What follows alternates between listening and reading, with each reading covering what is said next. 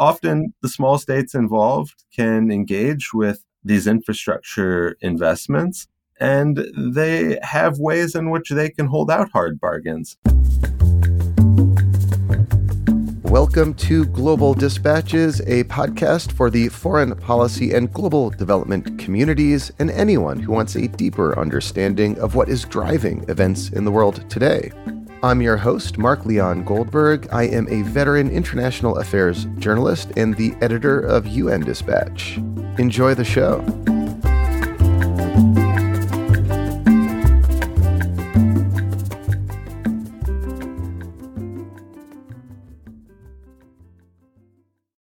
Looking for a trustworthy podcast to bring you unfiltered viewpoints and experiences on global health?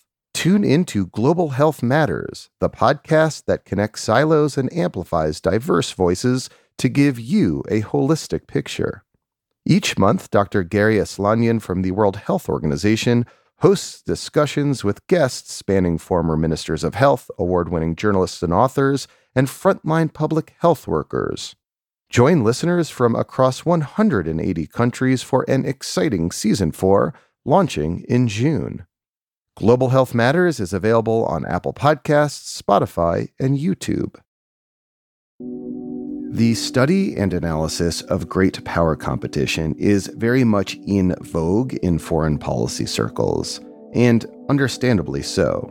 The rise of China, the actions of Russia, and America's approach to geopolitics are indeed setting the conditions in which some big global shifts are playing out. But that does not mean one should ignore the role that small states are playing in international politics. And indeed, if you overlook small states, you are missing a complete picture of international relations today. My guest, Tom Long, is author of the book A Small State's Guide to Influence in World Politics. The book uses a number of case studies to show how smaller states have successfully shaped international affairs to their advantage. And in so doing, the book makes the case for focusing the study of international relations beyond simply the actions of great powers. Tom Long is Associate Professor of International Relations at the University of Warwick. We kick off discussing what we mean by small states. We then spend most of the conversation doing something of a world tour. Tom Long cites examples from different regions in which small states have been particularly impactful.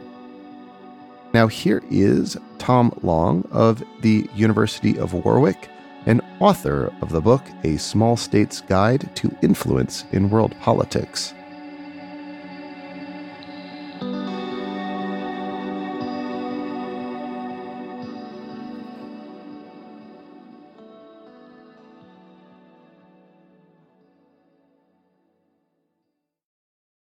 So what I appreciate about your work is how it offers a corrective to an almost singular focus we're seeing right now in foreign policy circles around great power competition. It seems that a lot of policy right now is viewed through the lens of great power politics, but you argue that we should not ignore the impact of small states on international relations. Why is that? Well, I think there are a few different reasons, but one of the most important reasons to sort of shift or to question that vantage point is that when we read conflicts through the lens of great powers and the interests of great powers, we get a lot of things wrong about why smaller states are doing what they're doing, and also about the dynamics of asymmetrical relations themselves. That is, relationships that are characterized by wide disparities of power. To take the most salient example, if we think about the conflict, the war in Ukraine, as has often been read from the United States and elsewhere as being sort of a contest between the United States and Russia, really a battle about NATO expansion. I think we miss a lot of the dynamics of that conflict that are situated in the asymmetries of the Russia-Ukraine relationship, sources of the conflict, and reasons why Ukraine fared so much better in the early stages of that conflict than most people expected. So, that's one reason, is that if we really just focus on great powers and their interests, we misread the dynamics of a lot of international relationships. There's one other thing that I would point to. I think small states can sometimes be thought of as canaries in the coal mine for all sorts of international problems. Perhaps the most salient example that has been pointed to in research on small states is small states as canaries in the coal mine regarding climate change. Of course, it was small states that were amongst the first to sound the alarm on climate change in an international political perspective, with small island states in particular facing dramatic and existential risks from climate change. And small states have been really active in putting ambitious climate change targets on the agenda. But if we think of other sorts of international challenges, small states can also give us kind of an early warning because of their particular vantage point on international relations. So if you think about the erosion of certain norms or aspects of what's thought of as liberal international order or the overreach of great powers, well, small states have a lot at stake in those questions.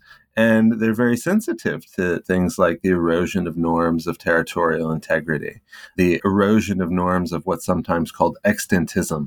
That is, once a state exists, it continues to exist, because states that can't defend themselves militarily rely quite heavily on the propagation of those norms and at least some adherence to those norms for their survival and their ability to thrive.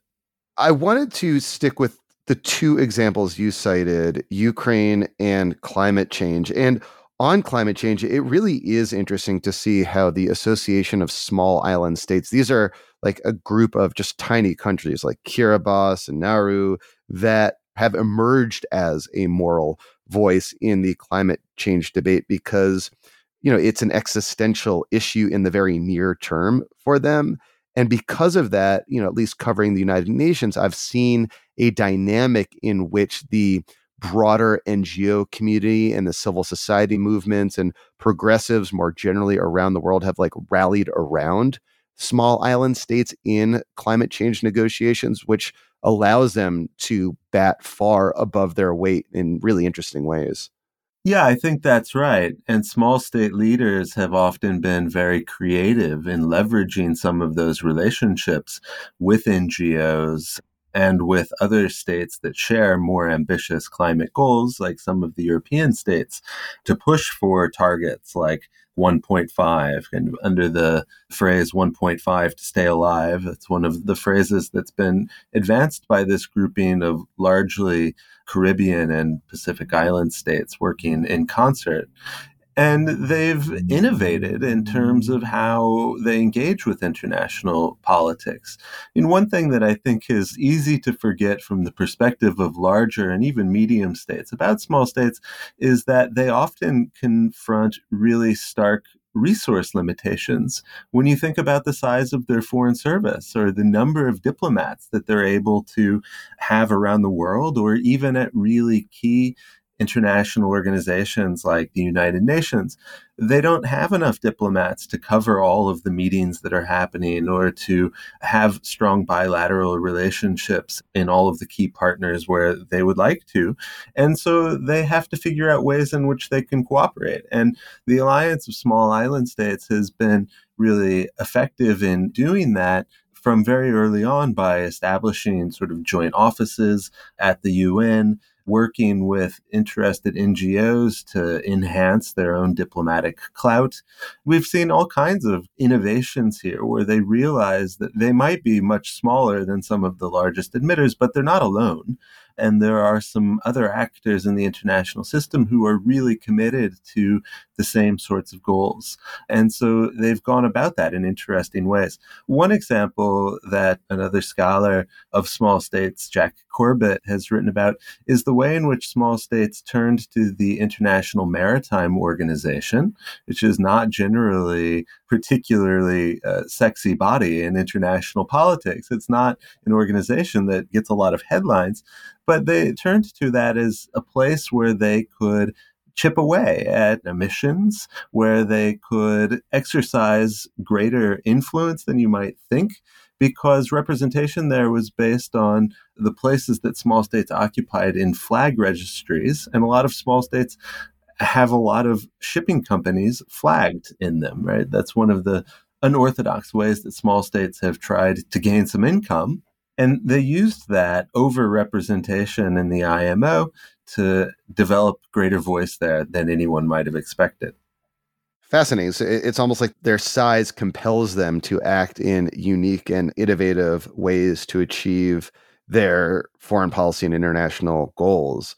On Ukraine, I'm curious to learn from you what key small state dynamics you consider are impactful in this conflict. I mean, since Russia's invasion of Ukraine, like one small state I can think of that is directly impacted is Moldova. We've done episodes on this podcast on the impact of Russia's invasion of Ukraine in Moldova, but Moldova doesn't seem to be a key actor in influencing events in Ukraine.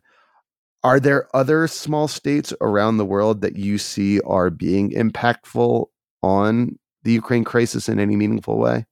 There are, but I want to offer a bit of an explanation of, I guess, what I want to point to there, which is that when I'm talking about small states or in my book and some of my other work on small states, I'm using the term small states, but I'm using it in a different way than it's often used in international institutions, which is as sometimes a category of self-identification or sometimes a category based on certain population thresholds.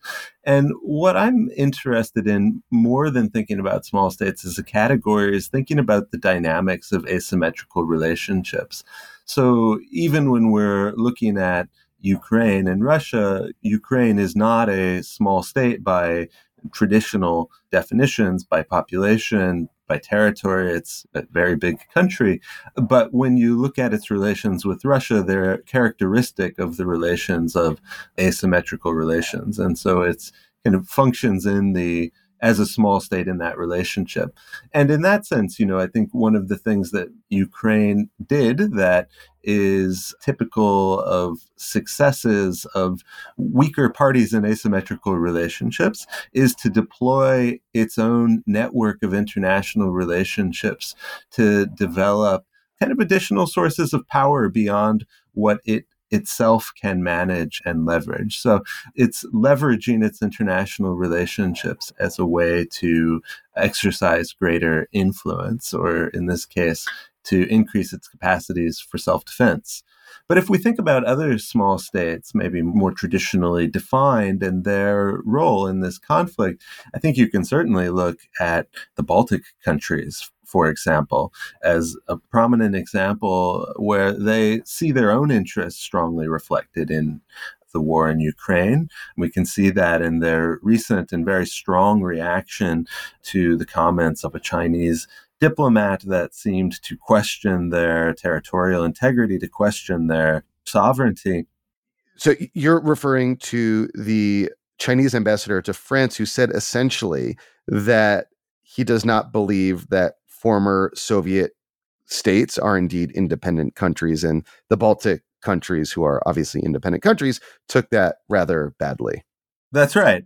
And then they spurred a strong diplomatic reaction within Europe, within France, and that more or less led China to walk back those comments. But we have also seen them instigating, even before the Russian invasion of Ukraine and even before the Russian invasion of Crimea, we have seen the Baltic states pushing within NATO or in their bilateral relations with the UK and with the US for much stronger forward defense positions vis-a-vis Russia.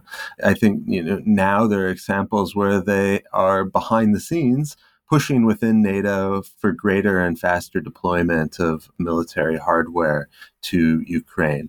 So there we have a combination of these small states using their own resources to help Ukraine, but perhaps more impactfully, they are using their relationships with European capitals, with Washington, to try to shape the dynamics of that conflict. I'd love to do something of like a world tour with you. I think we just got Europe covered to a certain extent of Right. ways in which small states are able to meaningfully impact international politics, either within their region or globally. So maybe let's go to Latin America. Is there a good example in Latin America that is particularly illustrative of this dynamic around small states' ability to wield power above their weight? There are certainly examples. In the book, what I tried to do is to move away a little bit from saying, well, this small state X is really influential and they do a good job across all of these different issue areas. Because often I think that's not quite how it works, or it's not always the most helpful way to analyze small states. I think we really have to think about small states goals very contextually. That is, what is a small state trying to achieve in a particular relationship at a particular moment? And that's where I think we can see a little bit more clearly signs of small state influence. It can be hard to do that writ large. You can look at a small state in Latin America, or a state that certainly punches above its weight, like Cuba at certain times, and look at the way that Cuba has leveraged its strong revolutionary government, its message that resonated in the Cold War, in particular with different actors, to exercise influence that one would not have expected for a state of Cuba's size. But in lots of other ways, one can look at Cuba and say, well, this is not a country that has been successful. So you really have to kind of contextualize that influence. I think that one example that sticks out to me is the way that Panama during the 1970s used their network of international relationships and their very unique possession of the Panama Canal to negotiate with the United States over the conditions of the return of the canal. And so Panama did some really innovative things, like pressing for a UN Security Council meeting to be held in Panama, where it went on to embarrass the United States and Henry Kissinger in some ways. This was 50 years ago, almost exactly.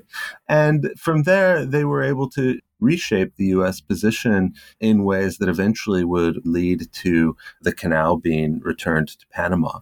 And that's a story that's normally told in a very different way, where the focus is on the United States and on Carter coming into the presidency and wanting to change the U.S. relationship with Latin America. And that's all true. But if we don't understand how that issue got onto Carter's agenda, which had a lot to do with Panama and its international positioning, then I think we've missed a big part of how small states can gain influence. In the Middle East and North Africa, are there any good, more contemporary examples of small states wielding power or achieving their objectives against asymmetrical opponents that you might explain? I think one can look at, sort of as a broad example, look at Qatar and the ways in which it has used its considerable revenues, coming mostly from hydrocarbons, right? The way that it has used those to develop a much broader type of influence. And then, of course, that brought about some significant backlash, led by Saudi Arabia in particular within the GCC, the Gulf Cooperation Council. You're referring, though, specifically to Qatar's investment in creation of Al Jazeera as like the dominant media voice in the Middle East for a long time. Well, certainly, I think that's one example where you have that investment in a dominant media voice that allows a very small country to exercise outsized influence. But it's not just that. You can see the relationships that they've built with international universities as a way of upscaling themselves. The World Cup, of course, while there was certainly plenty of criticism going along with that, they also were able to reposition themselves in a way that is not common for a state of that size.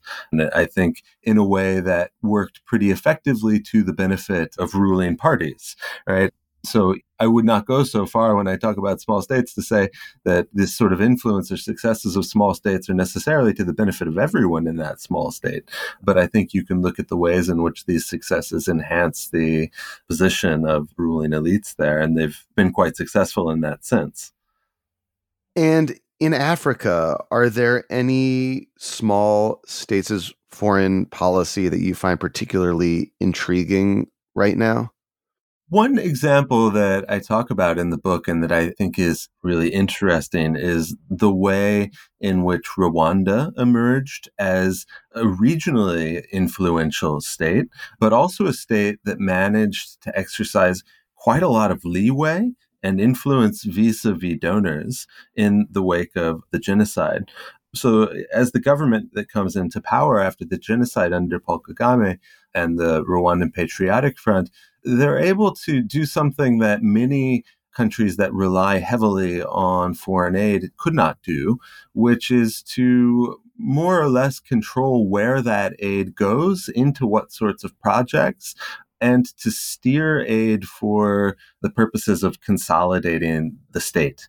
Basically, you can find counterexamples in which small states lose control of aid flows and it ends up hollowing out the state and they struggle to coordinate where aid goes. The Rwandans, partially through really astute management of narratives around the genocide and through their engagement with US and UK leaders in particular who felt guilt about the genocide, were able to establish very different kinds of relationships with international donors.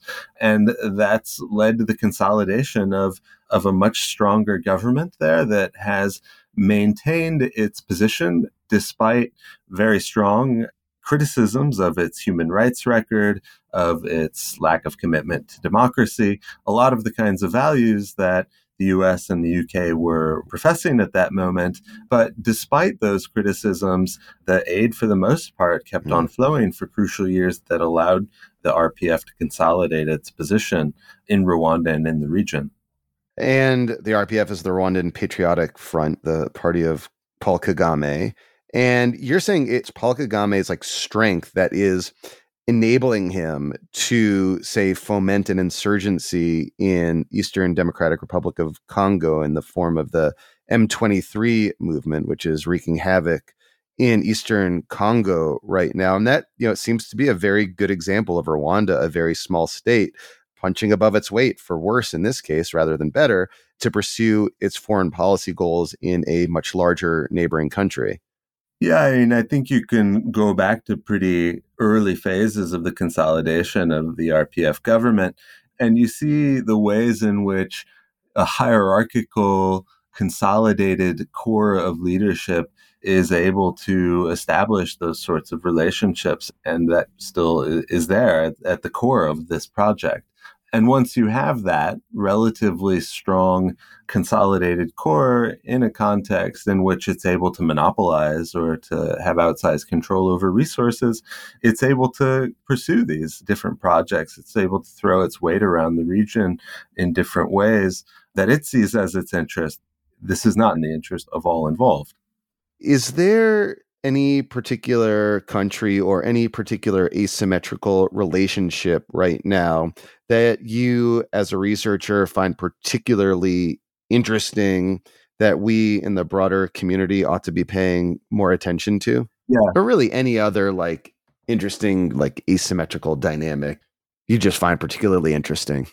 So I think one area where thinking from the perspective of small states and through asymmetrical relationships is really important, but maybe not being done enough, is in the context of China's Belt and Road Initiative. So when there's discussion of small states in the Belt and Road Initiative, it's often has to do with debt traps or with concerns that China is taking advantage of these small countries.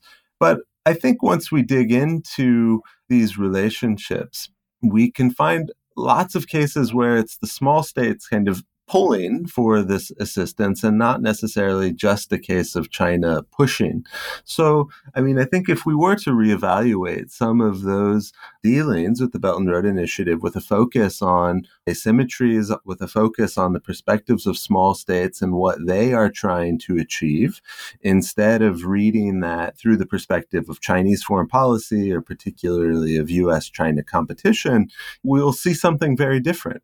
That is, we'll see small states or the governments of small states that are pursuing particular goals, often having to do, of course, with upgrading infrastructure, but are doing so usually with eyes open, about a balance of relationships. That is, thinking about the best ways to balance the various actors with strong stakes in the region now. So, I mean, I think this is one area that over and over, it's really important to look at the ways that these relationships play out in a bit more of a nuanced sense.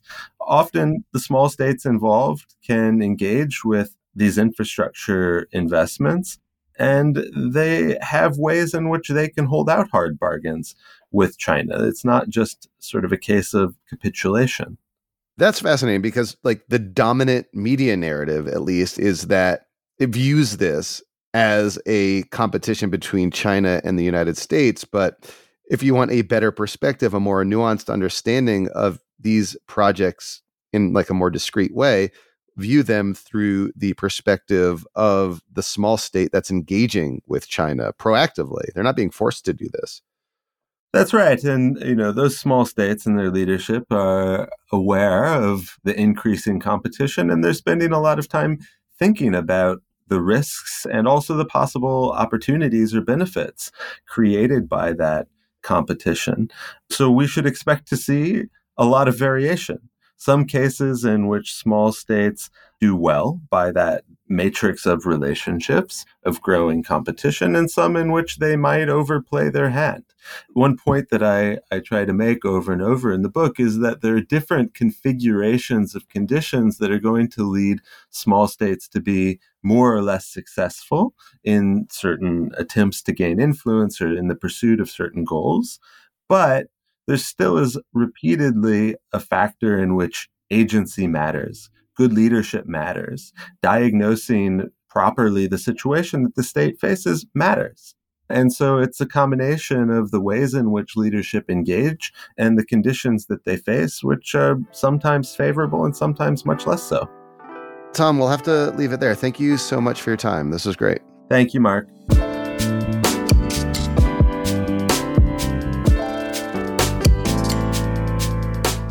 Thank you for listening to Global Dispatches. Our show is produced by me, Mark Leon Goldberg, and edited and mixed by Levi Sharp. If you have questions or comments, please email us using the contact button on globaldispatchespodcast.com. Before you go, do take a moment to show your support for the show by becoming a premium subscriber. If you're listening on Apple Podcasts, you can do so with a couple taps of your thumb. If you're listening elsewhere, you can go to patreon.com/globaldispatches. We rely on support from listeners to continue to do what we do far into the future. And by becoming a premium subscriber, you will unlock access to our entire archive of hundreds and hundreds of episodes. Please rate or review the show on Apple Podcasts.